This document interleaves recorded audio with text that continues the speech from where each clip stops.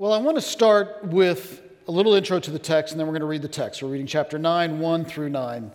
But before we get into it, I want you to have your ears, as we're reading through it, kind of attuned to the way that Luke is telling the story about Jesus and his apostles. Okay? We all know good storytellers, people who can recount events well. Okay, I'm an okay storyteller. I know that because I've been around good storytellers. I had a friend who I used to work with at another campus of Reformed Theological Seminary, and he always had wonderful things happen to him, and he would come back and tell us about them. And here's the thing. You might think he was making them up, but I was sometimes with him when the things happened. And I remember someone saying, good things happen to people who can tell about them. All right? And it's true. We would both have the same event. We'd both go to the same fast food restaurant for lunch. He'd come back and tell a story about what happened there. And I'd say, that did happen. And it was amazing. But I didn't notice it. He noticed it. Because he was a good storyteller. He paid attention. Okay? Some of you are good storytellers. You know how to seed a story just right. You know how to give hints at where the story's going way back at the beginning so that when you get to the end, there's this kind of syncing together. It all kind of makes sense. Okay? The passage that we're reading here in Luke chapter 9, is a passage that shows us how wonderful of a storyteller Luke was. And how wonderful of a storyteller the rest of the gospel writers are too, because they talk about the same events, and yet they emphasize different aspects of it to draw out different realities, different aspects of the reality of Jesus' ministry. So as we're reading Luke 9, I want you to listen to the way he's reminding us of certain parts of Jesus' ministry that he's going to come back to later. He's planting little seeds about what's going to happen later. And of course, with Luke, we have to think not just about Luke, but it's Luke Acts, right? So as we're reading the passage today about the sending out of the apostles, Luke's seeding the story, isn't he? He's preparing us for where the ministry of the followers of Messiah is going to go. So let's read Luke 9, 1 through 9, and then let's go to the Lord in prayer. Luke chapter 9, verse 1. And he, Jesus, called the 12 together and gave them power and authority over all demons and to cure diseases. And he sent them out to proclaim the kingdom of God and to heal. And he said to them, take nothing for your journey, no staff, no bag, nor bread, nor money, and do not have 2 tunics. And whatever house you enter, stay there, and from there depart. And wherever they do not receive you, when you leave the town, shake off the dust of your feet as a testimony against them. And they departed and went through the villages, preaching the gospel and healing everywhere. Now Herod the Tetrarch heard about what was happening, and he was perplexed, because it was said by some that John had been raised from the dead, and by some that Elijah had appeared, and by others that one of the prophets of old had risen. But Herod said, John I beheaded, but who is this about whom I hear such things? And he sought to see him. Let's pray. Heavenly Father, we do come to you in need. We are painfully aware of our need. We need you. We need your presence. We need Christ Jesus and his Spirit to indwell us. I pray, Lord, that as we come to this text, that you would give us minds that can understand what it's saying. That you would give us hearts that can rightly hear the voice of our Lord as sheep who hear a shepherd's voice. I pray, Lord, that you give us mouths that can respond as we have this morning in praise, hands that can do the work of those who are faithful followers of Messiah, Lord. We need you for that endeavor. Without it, we will accomplish nothing. It's in Christ's name we pray. Amen. So this is a chapter about turning points in the story of Luke. It's interesting. If you go read this in Mark, this passage, or the passage that's talking about these same issues, happens right in the middle of the gospel. Mark kind of hinges on what chapter 9 in Luke will describe. Everything in Mark kind of folds around this. However, for Luke, He's using this passage, the sending out of the 12, and then later, which we'll talk about next week, the confession of Peter that Jesus is indeed Christ, that he is indeed Messiah. Luke is going to use that as an introduction to the next section in which he's going to be dealing with Jesus' ministry and the ministry of the apostles. This is a turning point, and there's a lot going on. It's a workhorse section. There's a lot going on to move the story forward, but we want to take note of what Luke thinks is important, what Luke, under the inspiration of the Spirit, wants to highlight for us. And so what I want to bring out is just three things that we see happen in verses 1 through 9.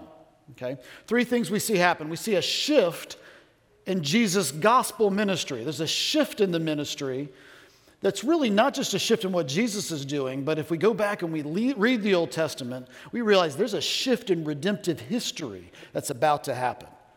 There's a shift in how God is saving humanity out of the fall that started all the way back in Genesis, how God is saving humanity, and something's about to change. Something's about to switch. So there's a shift in gospel and redemptive history. There's also a sharpening. There's a sharpening of the gospel ministry that Jesus has with his apostles. He's sharpening their message. He's honing them down. He's preparing them for a work that they may not yet realize is going to be their central life's work, which will be going out to the nations and proclaiming the gospel ministry of Jesus Christ. So there's a shift in redemptive history. There's a sharpening of the gospel message. And then lastly, we have this shaping up of the Messiah's work, okay? We get to see where the Messiah is going. So far in Luke, we've been getting a picture of who Messiah is. We have Jesus doing these amazing things and teaching these incredible things, and people marvel when they see him. They say, who is this? Who can raise somebody from the dead? He just said the little girl was sleeping. He raised her from the dead. It's amazing. Who is this? And now we're going to get a shaping. We're going to get a sense of the shape of Messiah's ministry from here on out, because it's not what the people around him would have thought. So let's start with the shift in redemptive history. So far, the Gospel of Luke has been about kind of painting a collage, drawing a group of pictures together to sort of make a broader picture of who Messiah is. Everybody would have been waiting for Messiah in Jesus' day. Everybody was waiting for Christ, this capital M Messiah, this capital key Christ, who was going to come and be anointed for the work of revitalizing the kingdom of Israel through the Davidic reign of David, through the reign of Messiah. That's what Messiah highlighted, that there was going to be this anointed human who would do this special and remarkable work. This special and remarkable work. That's what Luke's been talking about so far, but now we get a shift. There's something that happens here in the opening parts of chapter 9 where Jesus now sits down with his disciples and he says, your job title is about to change. Your job description underneath that job title is about to change. Up until now, you've been disciples. You've been sitting at my feet. You've been hearing me say things. You've been hearing the stories of my childhood where prophets like Simeon and Anna stepped forward and said, here he is. Here's the one. What does Simeon say when he sees the little child Jesus brought to the temple? He says, here he is, the glory of Israel. Here he is, the light of revelation to the Gentiles. The disciples have been sitting at the feet of Messiah. They've been hearing him teach. They've been formed by him. They've been shaped by him. But Jesus is about to say something different. He's going to say, you're not just disciples for me. You're going to go from being disciples to being apostles. You're going to go from being students who sit at my feet to being apostles who go out and proclaim my message with my power and with my authority. Note that here in this passage, the point is about spreading the name of Jesus, spreading his euangelion, his good news, his good report that the victory of the king is near, that he has arrived, he's back on the scene. It's one thing to note, by the way, they're going out and proclaiming the gospel of Jesus Christ, and they don't yet know about the cross. They don't yet know about Pentecost. What are they proclaiming? We have to assume that they're preaching something like what John the Baptist and Jesus himself was teaching. Repent. Repent, O Israel. You know the law. You know how you've fallen short. You feel as if you've been in a people, walking in the dark of night. Well, now the light has come, right? Isn't that what Matthew tells us is the fulfillment of Isaiah 9? Those who walked in darkness, Zebulun and Naphtali in the region of the Galilee, now the sunrise has risen. King is here. Messiah has come. That must be the content of the message that they're teaching. Here he is. The King has come, and they are to go from being learners to being proclaimers, from being disciples to being apostles. They are to go from being those who are absorbing the gospel to those who are preaching out the gospel. What's fascinating about this passage is that it gives us a seed of something we haven't heard yet. We maybe got little glimpses of it back when Simeon said that, right? He's the glory of Israel, and everybody would say, yeah, glory of Israel, right? Just like in Ezekiel, when the glory cloud got up and left the temple, now the glory cloud has come back and is now settling into the temple again. But notice he doesn't just say that. It's not just the glory of the Lord. It's the light of revelation to the Gentiles. There's something about this gospel message, this euangelion of Jesus, that was never meant to be held within you, but always had this centrifugal force pulling you out to the nations. And Jesus tells his disciples that too. This was never just about you sitting under me as Buddha and his disciples under the Bodhi tree, kind of receiving truth. You were supposed to go out and tell others. This is not a mystery religion. This isn't something where if you pay the dues and you hang around long enough, you'll get to the level where we will tell you about our King. This is something we put right on our front door. We put it on our gates and our doorposts, and we talk about it as we walk on the way, and we tell our children about it when we wake in the morning and we go to bed at night. That's how we think about the gospel of Jesus Christ. It's not a mystery religion. It's not a secret club, but it's to be proclaimed. I would point out, notice that Jesus gives them power and authority. This is the same language that Luke used back in Luke chapter 4 to describe Jesus' power and authority over the demons. Notice what he's doing. Jesus is saying, I am making you, you're not just newspaper delivery men reporting the news, right? I am making you like me. I am giving you my power. You are now ambassadors. You're not just reporting a thing. You're like the ambassador who goes to the faraway country, and what he says is the word of the Lord. I'm giving you power and authority in your ministry over demons and diseases. You'll have to take my word for it, but that's work of new creation. Okay. What's he doing? He's turning back the effects of the fall that put the creation under a burden of disease and death and decay. And he sent unclean spirits. There are unclean spirits in the world because of that fall. But what's God doing now? He's doing work of new creation in the sending out of the apostles. They have power over demons and diseases just like Jesus did. And as they go out, the demons fall to them, just like they did to Jesus. You realize that as a follower of Jesus Christ who bears the Spirit of Christ, who is temple, as Paul says, because your body, like the old temple of the Old Testament, housed the Spirit of God. Your body now houses the Spirit of God. And when you come to demons, they should respond like they respond to Jesus.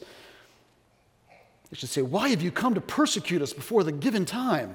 This is not a yin-yang relationship between equal sides of the force or something like that. God has utter and total and complete dominion over the spiritual forces of this world. And Jesus happily conveys that to his apostles. He says, I will be the head, you will be the body. I will be the head, you will be my hands and my feet, the members of my body out in the world doing my work of new creation and proclamation of the gospel. We have to recognize that the apostles are an extension of Jesus' ministry himself. That's how he planned it from the beginning. That's how it was always supposed to be. He's the head, we are the body. It's interesting. I think as we absorb this today in the modern world, we sometimes think, well, Lord, how am I supposed to do this? It's just so hard. How am I supposed to declare the kingdom of Jesus Christ? I wish I lived in Second Temple Jewish times and everybody was waiting for Messiah. But people aren't like that now. They're not asking for those kinds of, they're not asking those questions. They're not asking for that kind of Messiah.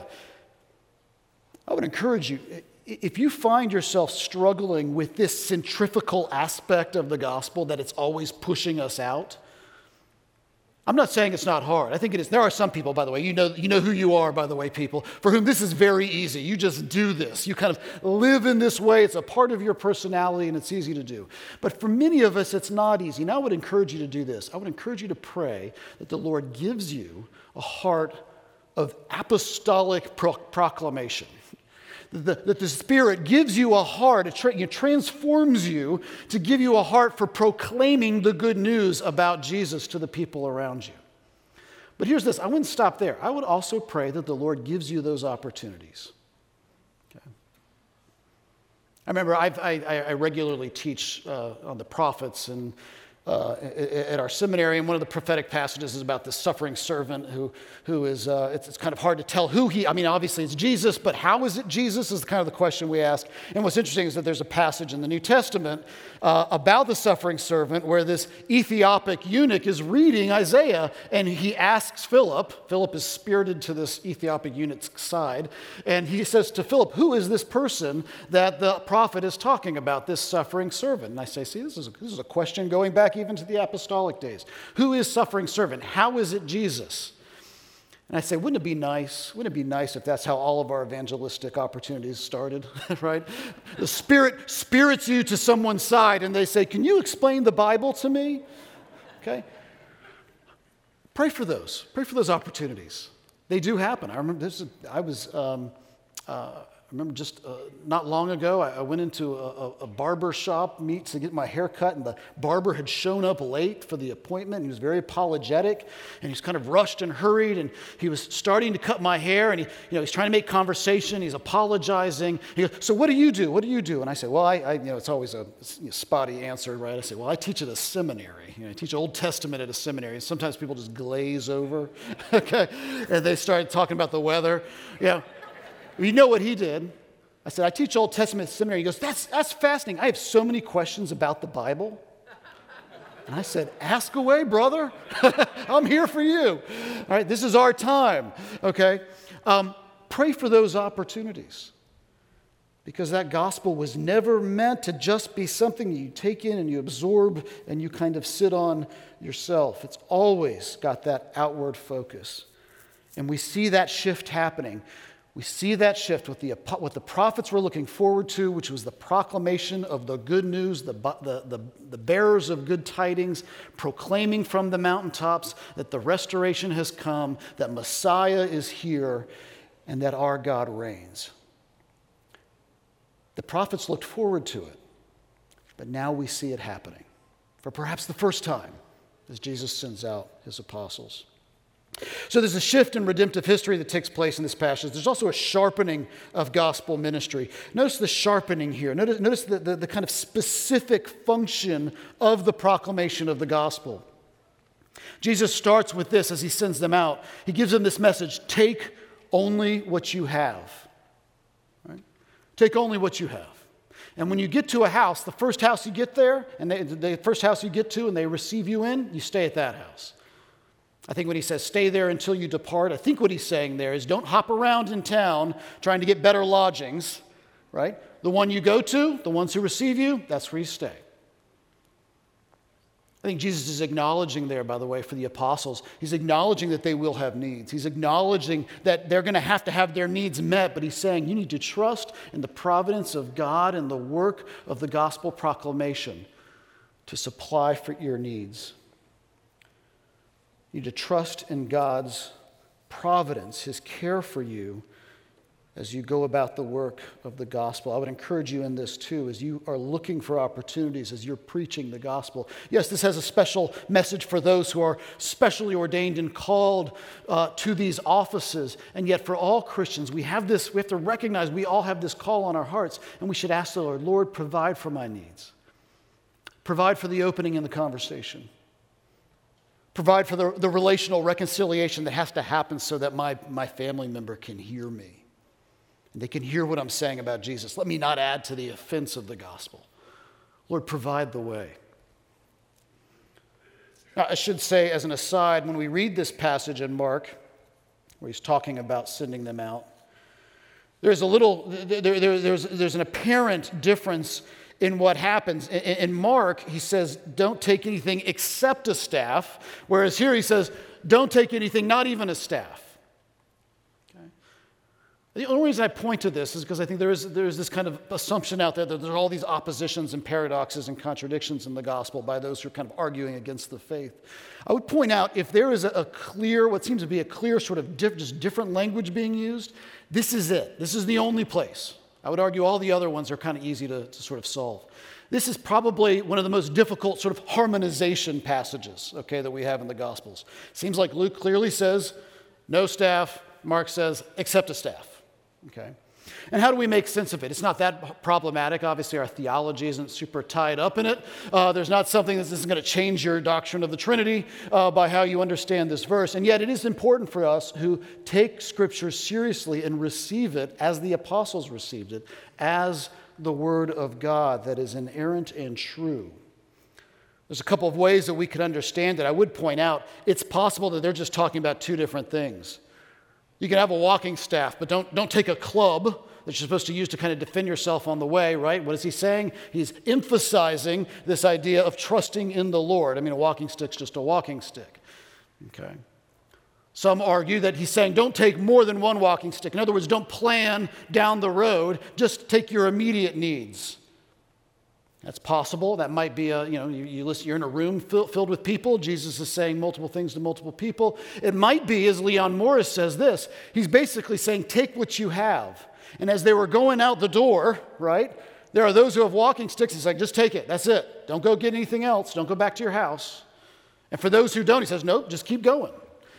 And that would also be in line with what's being said here. He's saying take what you have. One interesting thing just to point out about the passage too is if you notice, Luke gives it as direct speech. He doesn't have quotes. There's no quotes in the Greek. But the way he says it is it's a quote, okay? This is what Jesus said. Don't take a staff. Mark doesn't put it in quotes. He gives us a paraphrase of what Jesus says. It's possible that Jesus literally said one thing in the gist, and we can imagine how that's the case. The gist was another. The gist was something like, take what you have. Mark is telling us, he's kind of reporting it through a paraphrase, whereas Luke is giving us a direct quote. What's important here, what's important in all of these discussions, is that there's multiple ways we might understand what's going on behind the scenes. It's not the gospel writers, it's not his interest to try to say it in exactly the way the other guy said it. He's giving us an account of what took place. There's multiple ways that we can understand that, just like we might have multiple ways of understanding a conversation that we have today. Both might even be true. I mean, both are true in this case, but both can be true, and yet we say it in a slightly different way. The importance here for this passage, what is Jesus saying? He's saying, go and trust.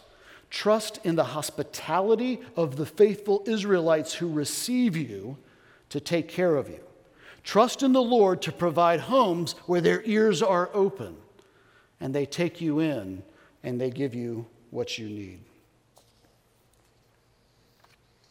Now, of course, he doesn't just say how to trust in the Israelites who are there receiving them. He says, there will be those who don't receive you.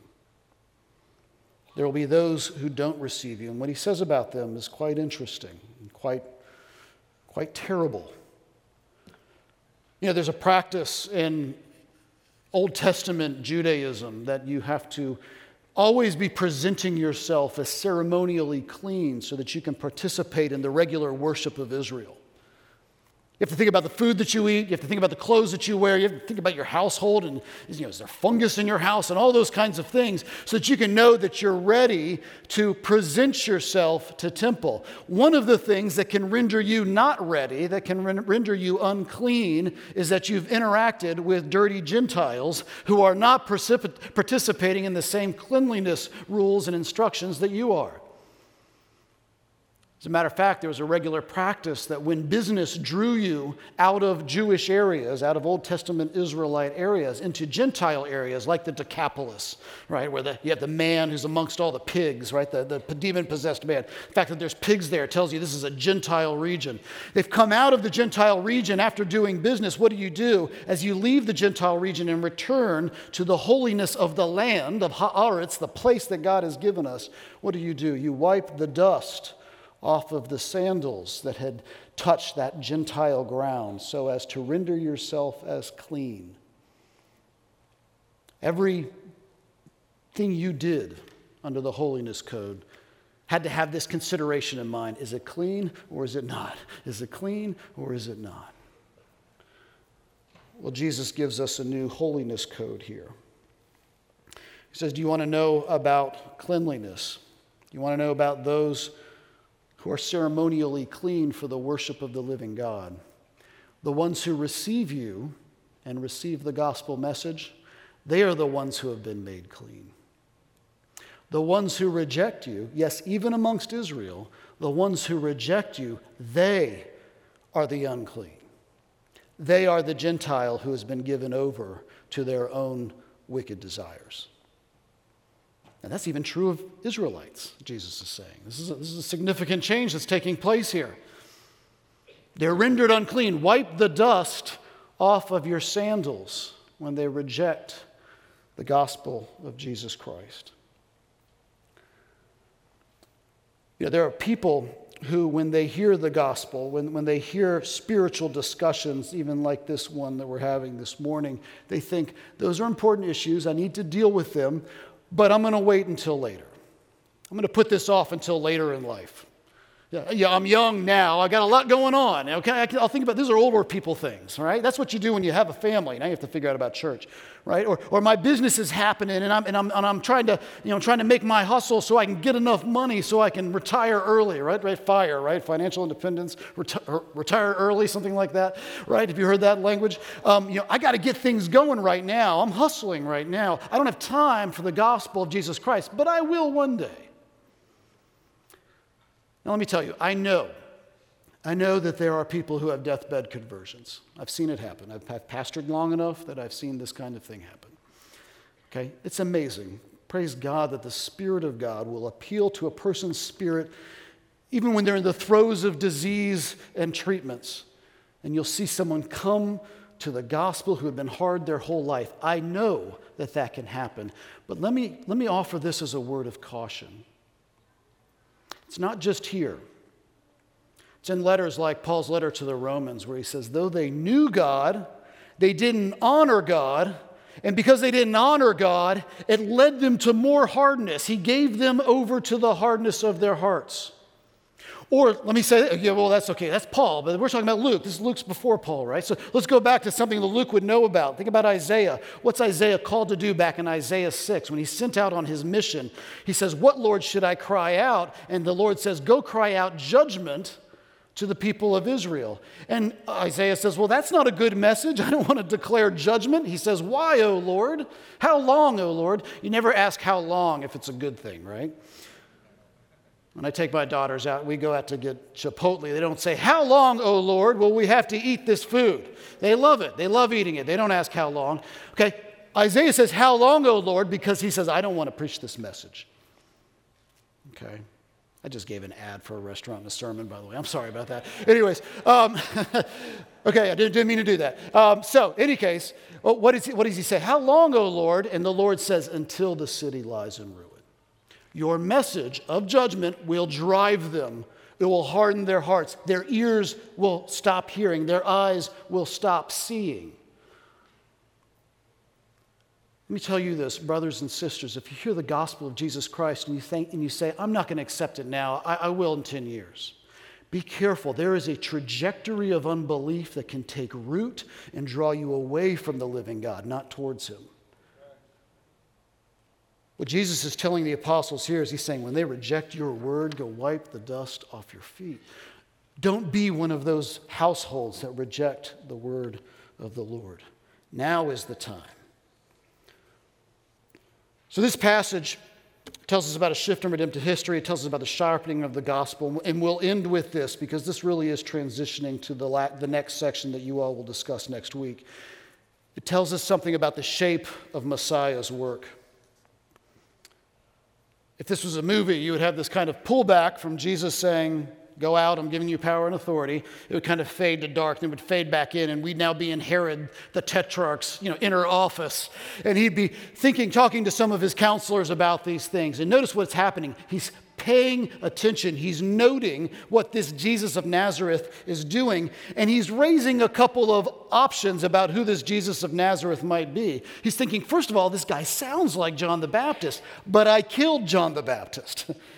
He says, is he maybe Elijah? Of course, he's citing back to a passage that many people in Jesus' day would be aware of, out of Malachi chapter 2, verse 23, where Malachi the prophet says, before the restoration comes, before Messiah comes to spread his gospel around the face of the earth, there will be a messenger who will come and will declare his coming. And he says, and that guy will be Elijah. Now, it's interesting, as John the Baptist says, I'm not Elijah. When they ask him, they say, are you Elijah? He says, no.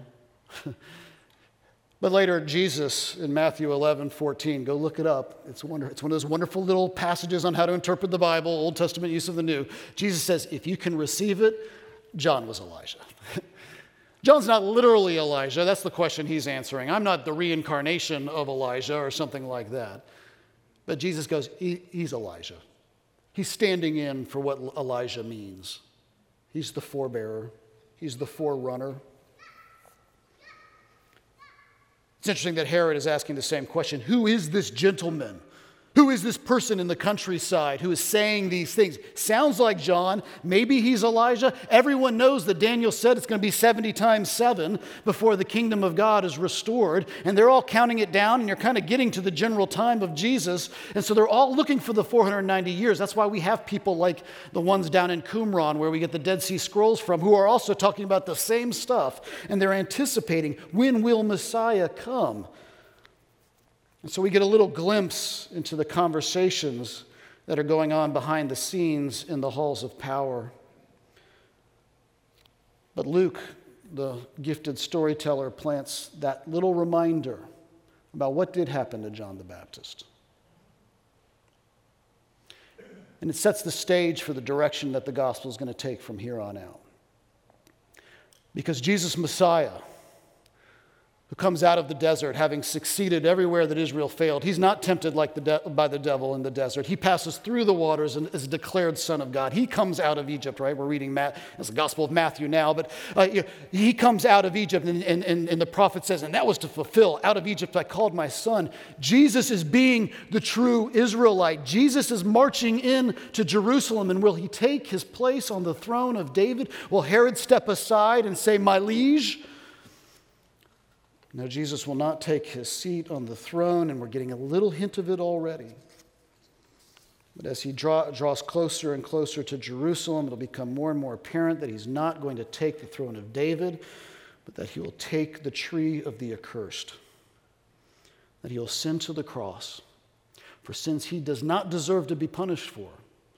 Just like he passed through that waters of baptism with John the Baptist for sins he did not commit, but he passed through the water. Why? He says to fulfill all righteousness. And he will go to the cross, and he will die on the cross for the sins of his people, so that his righteousness will be imputed upon them, that they may not fear, but rather be reconciled to the God of life, the Holy One of Israel, as the prophet Isaiah calls him. We can be reconciled and reckoned as clean because Jesus was clean on our behalf. That is the gospel message of Jesus Christ, that this is offered to you, and you can receive it by faith. Be one of those households. Let's close in prayer. Heavenly Father, we pray that by the power of your Spirit, we would receive the gospel of Jesus Christ, that we would receive it, that it would take root in our hearts, that we would taste and see that it is good, and that we would respond in the only way that is appropriate by proclaiming worship to you and proclaiming that same gospel to those around us in the world. We give thanks that Jesus was not satisfied to leave the gospel in Jerusalem, but to take it around the face of the earth so even people like us can be declaring in this year, can be declaring the praise of the Lord God Almighty. It's in the name of Jesus we pray. Amen.